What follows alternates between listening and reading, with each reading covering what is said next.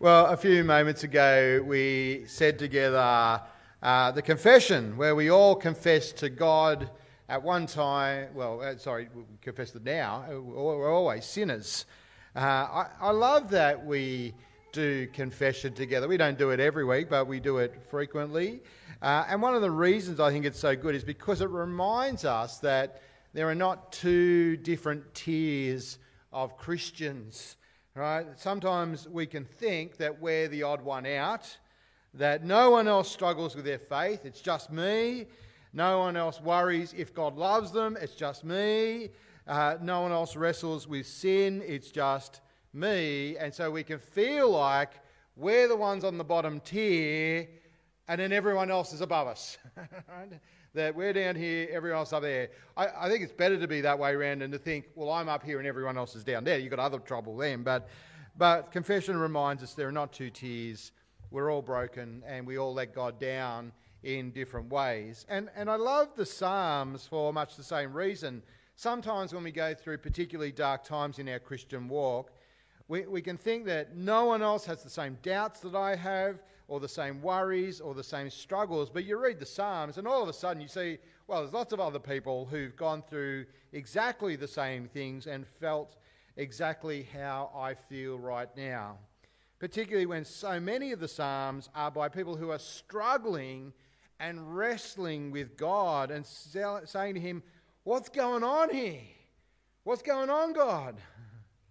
Which is the experience of all the people of God down through the ages, different ways, but same questions at different times. Even the heroes of faith wrestled with these questions. Abraham wrestled with God. Sarah wrestled. Jonah wrestled. Noah wrestled. And it's not just the people in the scriptures. All believers have wrestled with God and these questions down through the ages. The same questions. Some of you might know the name Charles Haddon Spurgeon. Anyone familiar with Spurgeon? He was a world-famous preacher in the 1800s. You can still buy his books and sermons today. They are super helpful and encouraging most of the time. He's called sometimes the Prince of Preachers. It's estimated that he preached to over 10 million different people over his preaching career in England, America, New Zealand. Like he just went around and just preaching the word, and wonderfully encouraging, super helpful, always pointing to Christ, great evangelist. What's so well known about Charles Spurgeon is that from the age of 24 onwards, he suffered an almost debilitating depression. Here's his own words describing what he was going through at times. My spirits were sunken so low that I could weep by the hour like a child, but I knew not what I wept for. Oh, that's pretty sad, isn't it? He speaks of what he calls his causeless depression. And so the reality of sorrow and sadness and brokenness and despair is a common one for all of God's people, regardless of age, gender, race. It's common amongst all people for that matter, right? It doesn't matter what religion, and Christians are not exempt from it. In this fallen world, as fallen people, life is tough, and it's tough for all of us. You might think as Christians we shouldn't have to go through any of those tough times because God's on his throne and Jesus has conquered. He's written, we've got victory, right? That's what Joel Osteen preaches, isn't it? And you've got victory because Jesus has conquered the grave, and so you can have victory over everything.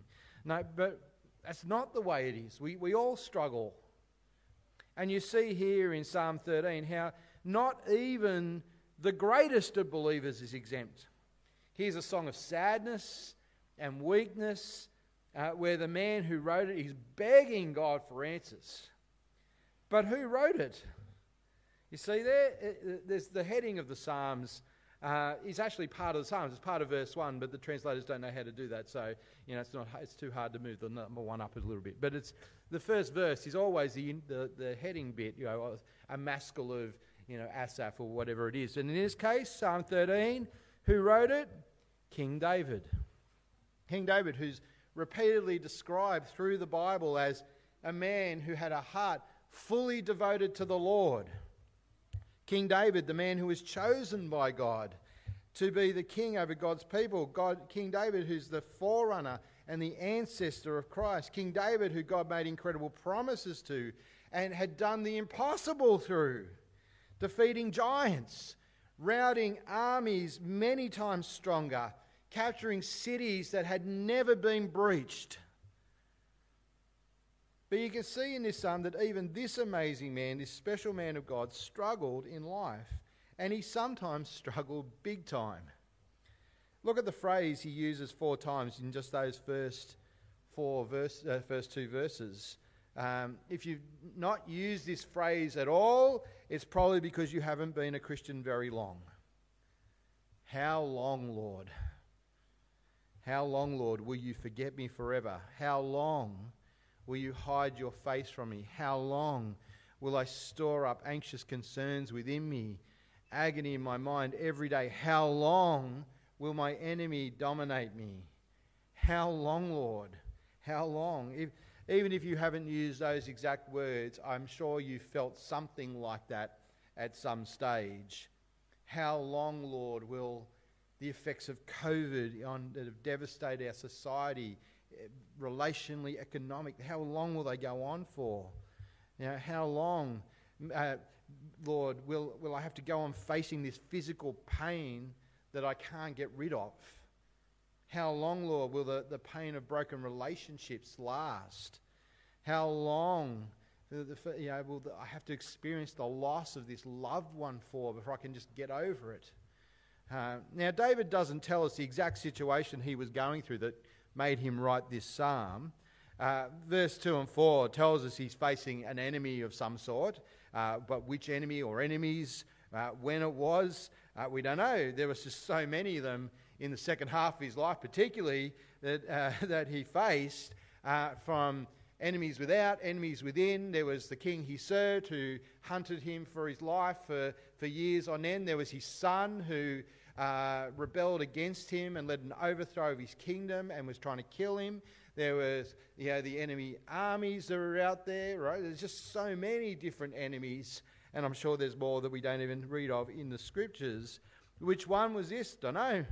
How long did he have to deal with this particular person or people? I don't know. But I think we can all still relate to the principle of what he was going through. How long, Lord?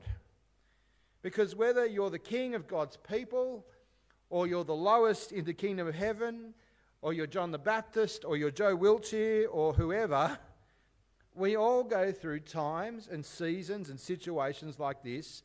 And you might be, as I know lots of people in our church are, going through them right now. And this psalm is here as part of God's word to us so that we can learn from David, know that it's normal, but also so that we can learn what David learned as he went through it and cried out to God. And so if you've got your Bibles open, and I hope you have, it's Psalm 13. You can see Psalm 13 splits up very neatly into 3 sections, 2 verses each. Verses 1 and 2, David shows us his pain, the rawness of his heart. In verses 3 and 4, you've got David's prayer where he pleads to God because of the pain that he's in. And then in 5 and 6, you see David praise God somehow in the midst of it all. His pain, his prayer, and his praise. And I just want to take each of them in turn. So have a look at the pain of David. You might even say this was a moment of despair. How long, Lord, will you forget me forever? How long will you hide your face from me? How long will I store up anxious concerns within me, agony in my mind every day? How long will my enemies dominate me? Can you hear the pain, the struggle David's having? And in particular, there's 3 things that he says are causing him this despair. Firstly, David says he feels despair because of where his relationship with God's at right now. You ever feel that God's far away or not interested, that he's even absent, maybe even that he's turned his back on you? It's a scary feeling to have, and when it comes, it can be like this heavy weight on our shoulders. And maybe that also makes us feel ashamed because it seems like no one else in church or my Bible study or my Christian friends feel the same thing. And so maybe it's my fault, maybe it's me, not God. And that makes us feel even worse. But David felt this. Look what he says, will you forget me forever? He feels like God has forgotten him completely. How long will you hide your face from me? He feels like God's turned away from him and giving him the silent treatment, that he's being ghosted. Right? God's not texting. So he's feeling alone without God on his side. And so spiritually, he's in anguish. But he's not just in despair spiritually, he's in despair also in his own mind and personal life. You see verse 2, how long will I store up anxious concerns within me, agony in my heart and my mind every day? One of the other translations says, I'm wrestling with my thoughts every day. I've got sorrow in my heart constantly. So it's more than just a spiritual loneliness and this feeling that God's not there. There's this inner anguish going on. And maybe you know exactly what that's like. It's so realistic, isn't it? It's so honest. The whys, the what ifs, the going over the same things in your mind, the replaying the situations. Have you ever gone through that? Right? You're trying to control the voices that you just keep hearing and the scenes that you can't get out of your own head. You're trying to stop thinking about things and remembering, but you can't because whatever's happened or going on just seems so unjust. Or the replaying in your mind how things went and picturing how it should have gone down. Right? Or I've lost this deep and bitter argument with someone and I'm replaying it now in a way that I'm winning the argument in my mind. I've lost lots of arguments in my life, but I've never lost in a replay in my mind. I always come up with exactly the right thing to say in exactly the right way, and the other person sees my genius and apologises for ever disagreeing with I'm sorry, Joe, how could I have ever thought differently to you? But you don't. You end up going, but I didn't say that, and it's not how it happened, and that makes things worse. It can be oppressive because we're wrestling so hard with our own heads. But it's not just the thoughts in his mind. David says it's the anxiety within him or the sorrow in his heart. And some of you will know the pain of anxiety and sorrow in your heart, the feeling that's almost inescapable, the bondage, the bars, and sometimes they go hand in hand, right? The wrestling with your thoughts and the sorrow in your heart. So David's struggling in his relationship with God. He's struggling in and of himself. And then third, he's struggling in relation to his enemies. Verse 2, how long will my enemy dominate me? And he had real enemies, like literal enemies, enemy soldiers who were trying to kill him. Right? Which one it is, don't know.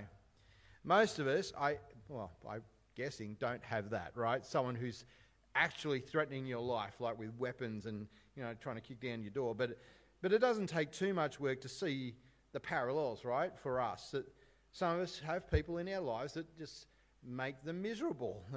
The schoolyard bully, the boss who seems to be out to get us, the neighbour who we've been in this bitter feud with for years and they seem to stick it to us every opportunity they get.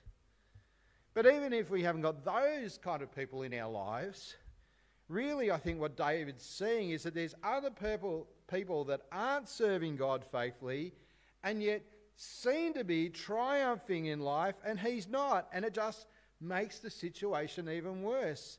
Can you hear his despair? Can you feel it? Can you sympathise with him? How long, Lord, because you seem so distant from me?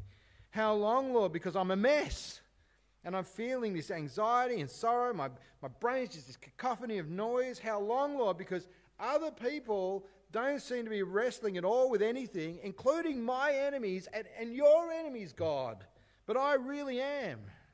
How long, Lord? And so the whole breadth of David's life here, and the reality is that this is what life is like and can be like in this fallen world, even for God's people. Romans 8 talks about how creation groans with longing like the pains of childbirth, and that the children of God groan in the same way. Right? And that's the groaning that David's going through. 1 Peter 4 we just read. It talks about that God's people have to go through a fiery ordeal at times. And it can be feel like that. We're being burned, right? And it's just this pain, and where's it come from? It says it's not unexpected. A friend from New Zealand, Auckland, in fact, was reflecting about his kids and how they'd grown up with so many things so close to home that he'd never had to deal with growing up, just in recent years. Terrorist attacks in his hometown, earthquakes that had flattened the city, the pandemics, we're all facing those. And he was saying that, when his kids are fearful and anguish, he feels like he can't just say, well, don't worry about it, because they've seen that there's lots of reason to worry about it. There's lots to be anxious about. Now, for some of us, it's not the big things like national emergencies. It's the sickness or pain we're going through now. It's the depression that just dogs us and we're wrestling with. It's the loss of a loved one. It's the loneliness we feel, the way we've been rejected by someone. It's the termites that have wreaked havoc and have plunged life into uncertainty because we had to move out and renovate. 3 of our families have just been through that, right, at church, right? And thousands and hundreds of thousands of dollars worth of damage. And where's it going to come from? And perhaps it's the burden of responsibility and how you feel like people aren't responding to your leadership or to your influence in the way that you think they ought. Maybe it's that you're just constantly losing things all the time at home, the keys, the wallet, the glasses, and you're starting to wonder if you're losing your marbles too, right? And not the ones you played with as a kid. So many factors can lead to that same question. How long, Lord? So that's David's pain. But it's not the end of the story. Because what does he do in his pain? And here's the first thing that God wants to teach us, right? To pray. David prays. He cries out to God. And it's the exact right thing to do. And he cries out to God honestly. He cries out earnestly. He's not pretending that life's okay with God as if God didn't know anyway, right? And that's what he does in verse 3 and 4. Look at me and answer me, Lord my God. Give light to my eyes, or I'll sleep in death. And my enemy will say, I've overcome him. My foes will rejoice when I fall. You hear what he's doing in his prayer? David's crying out to God and saying, answer me. Do something. Please fix the situation, or I'll die. My enemies are going to win. Now, the words are kind of poetic because it's a psalm, right? You don't, when you write songs, you kind of write poetically, but and he's talking about his own particular situation. He actually has his life threatened by his foes. But again, do you see the sentiment? The same principle is there for us. We pray, God, please do something. Speak to me. Show me a light. Make a change. Do something, because I'm on the edge and I'm not sure if I can keep going unless there's change. That's David's prayer, pleading to God openly and honestly. And I think God's giving us permission, right? He's a big boy, he can take it, right? He's giving us permission to bring everything to him. In fact, he wants us to bring everything to him. Now, I know some people might worry that might not be appropriate. Right, well, God, I've got to be prim and proper when it comes to God. They couldn't possibly actually tell him what's going on. And for sure, there can be inappropriate and even unhealthy ways of doing it, right? Raging against God. Someone was saying this morning that at one point they just felt so distant from God that they said, God, you're the king, but I don't even want to call you Mr. God.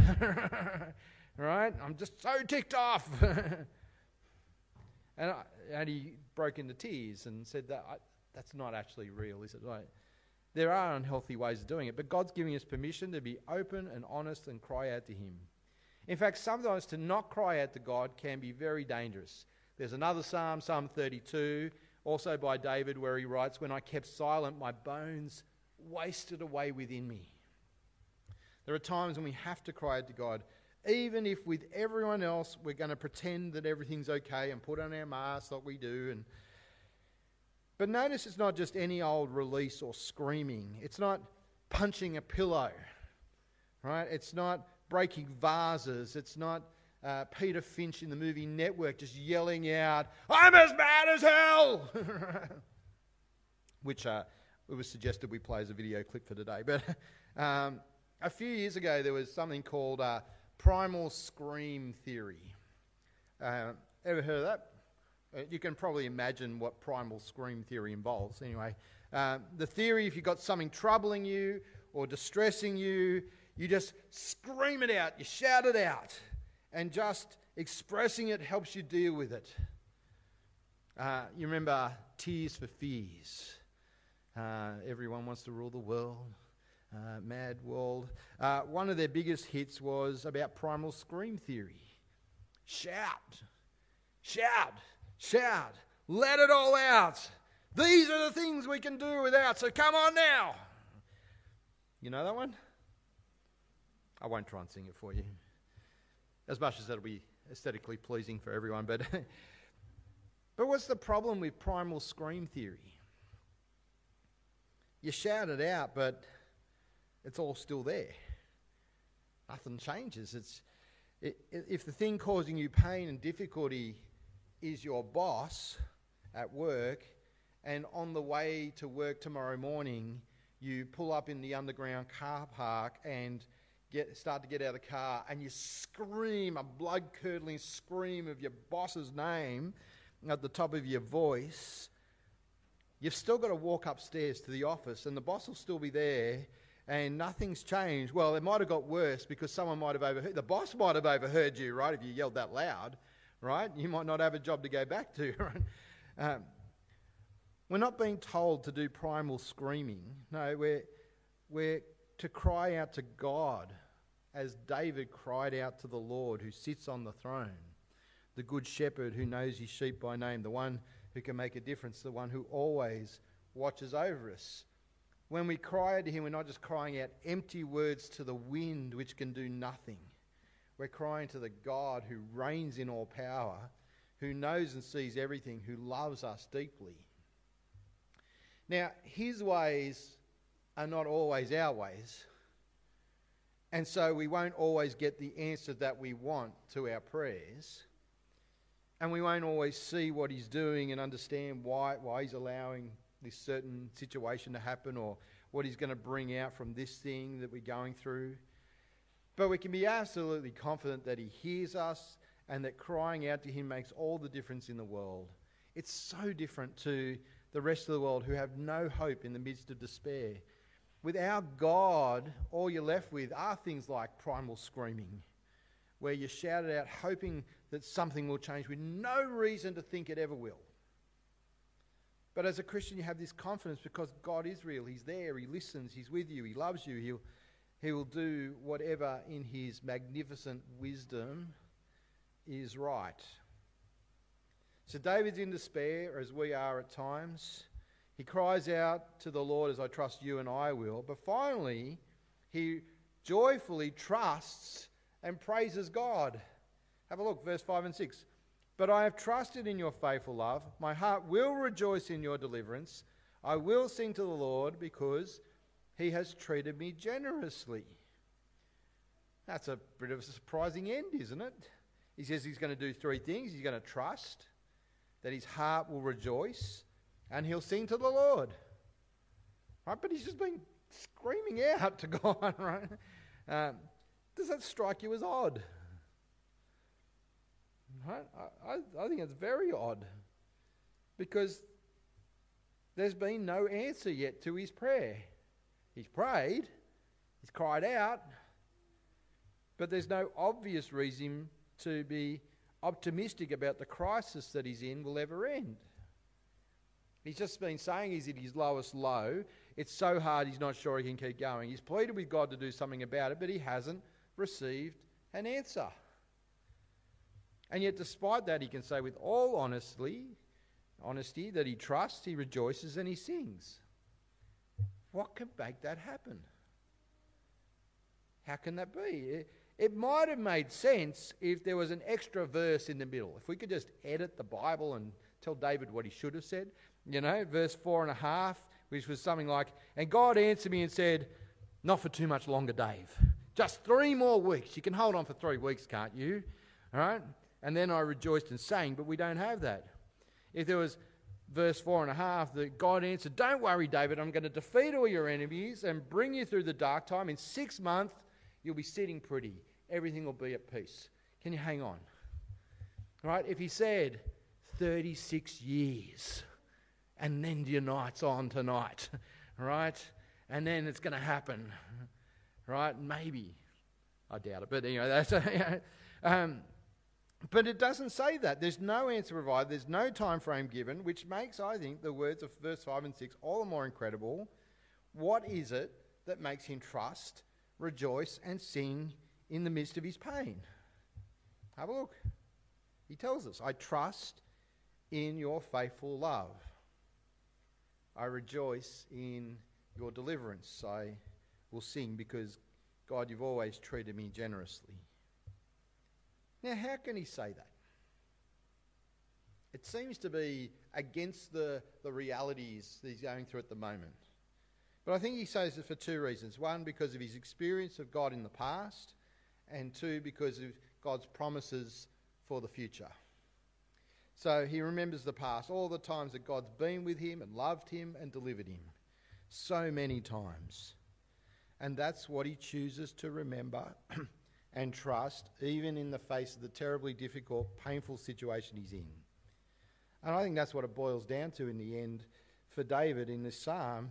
He deliberately and intentionally, in the midst of heartache, says, "I know who God is. I know what he's like. I know what he's done in the past.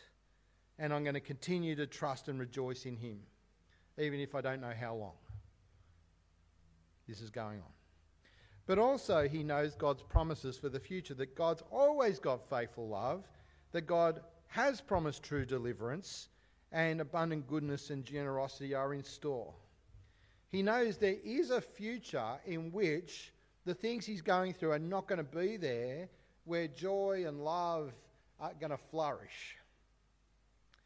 A friend of mine is married to a woman who loves murder mysteries, loves Agatha Christie and P.D. James and all those books, But he's noticed something about the way she reads them.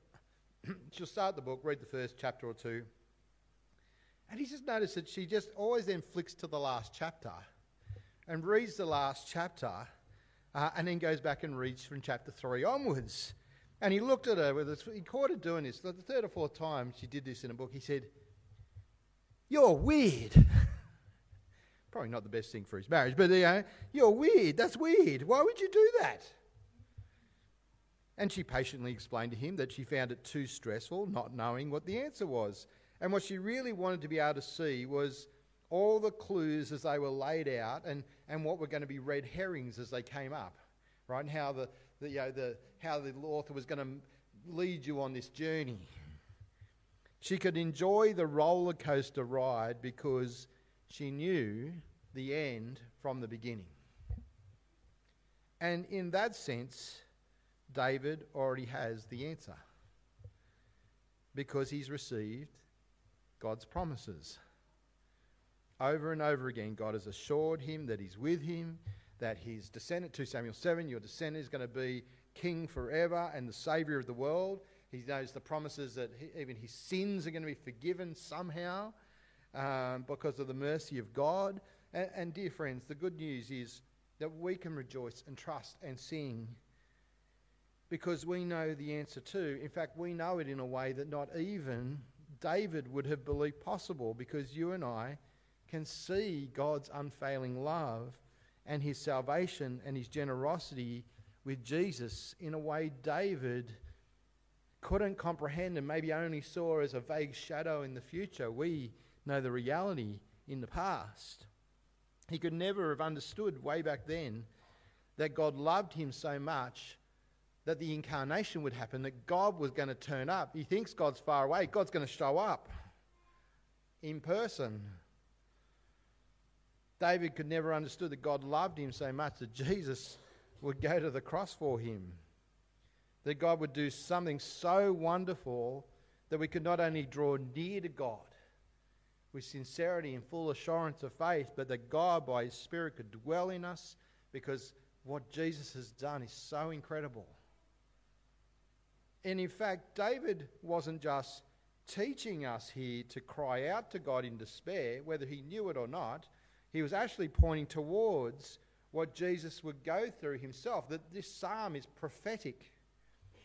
Jesus himself experienced all the things that David says he experienced in this psalm, as his enemies actually gathered around him and got him. Right, as they gloated over him, as they mocked and spat on him, as they gambled for his clothes and put him to death. Jesus experienced despair in that moment, didn't he? Right, and he cried out to his heavenly Father. Remember on the cross, what did he say? My God, why have you forsaken me? That sounds an awful lot like, God, you've turned your back on me. Where are you? But he cried that out at the precise moment that he was demonstrating God's love for us. The strength of it, the endurance of it, the fullness of it, the breadth and length of it, so that one day the things that cause you and I to suffer and struggle with will come to an end. They will not have the mastery forever. Jesus went through all that in that very moment, that he made sure our sufferings wouldn't continue forever, so that you and I can hold on to something even more powerful and enormous than any of the struggles that we go through in this world. Right? Romans might talk about the children of God and the creation groaning as in the pains of childbirth, but it starts off in verse 18 with, I consider that our present sufferings are not worth comparing to the glory that's going to be revealed in us. Right, we're going through the fiery ordeal in 1 Peter 4, but coming into the glory of God. Right, we know it's there and we can hold on. It's powerful, which is why you and I, along with David, can choose to trust, our hearts can choose to rejoice, and we can sing to God even in a world of pain, even at times when we're in despair. Spurgeon, the Baptist minister, struggled with depression his whole life, but he loved Psalm 13 because he said, David started the psalm sighing, but he finishes the psalm singing. David didn't do it because he was bipolar. He wasn't swinging his motions from despair to feeling brilliant like a pendulum. He could finish singing because he knew who God is, what he'd done for him many times in the past. He knew his incredible promises. And so he chose to trust even more than he felt the weight of his own problems. And you and I can do that too. So I want to encourage you this morning, even as I encourage myself in the midst of difficulty, cry out to the Lord, remember who he is, remember what he's done for you, look to the cross and know the future glory that's coming, that God's opened up. Remember his promises that our present sufferings are not even worth comparing to the glory of God that he has in store for his children. Choose to trust him and rejoice even in the midst of despair that you might be going through or may one day go through, because Jesus has rescued us and one day will take us home to be with him, and the despair will not last. How long, Lord? Not for always. Come, Lord Jesus. Father, thank you that you understand us completely. You see our hearts and our troubled thoughts that are there, maybe now. And we pray, please, that you would have mercy on us and teach us to pray. teach us even to praise you, to love you, to rejoice, to trust you in the midst of our greatest darknesses. Father, please relieve us. Help us to, through the different situations, give us strength. Please change the situations we find ourselves in. But Father, even more, teach us to wait on you, to look forward to your coming kingdom, and know that you are with us even in the pain, and that it's all coming to an end one way or another, even if it's not how we would do it now. Father, please help us in that. In Jesus' name, amen.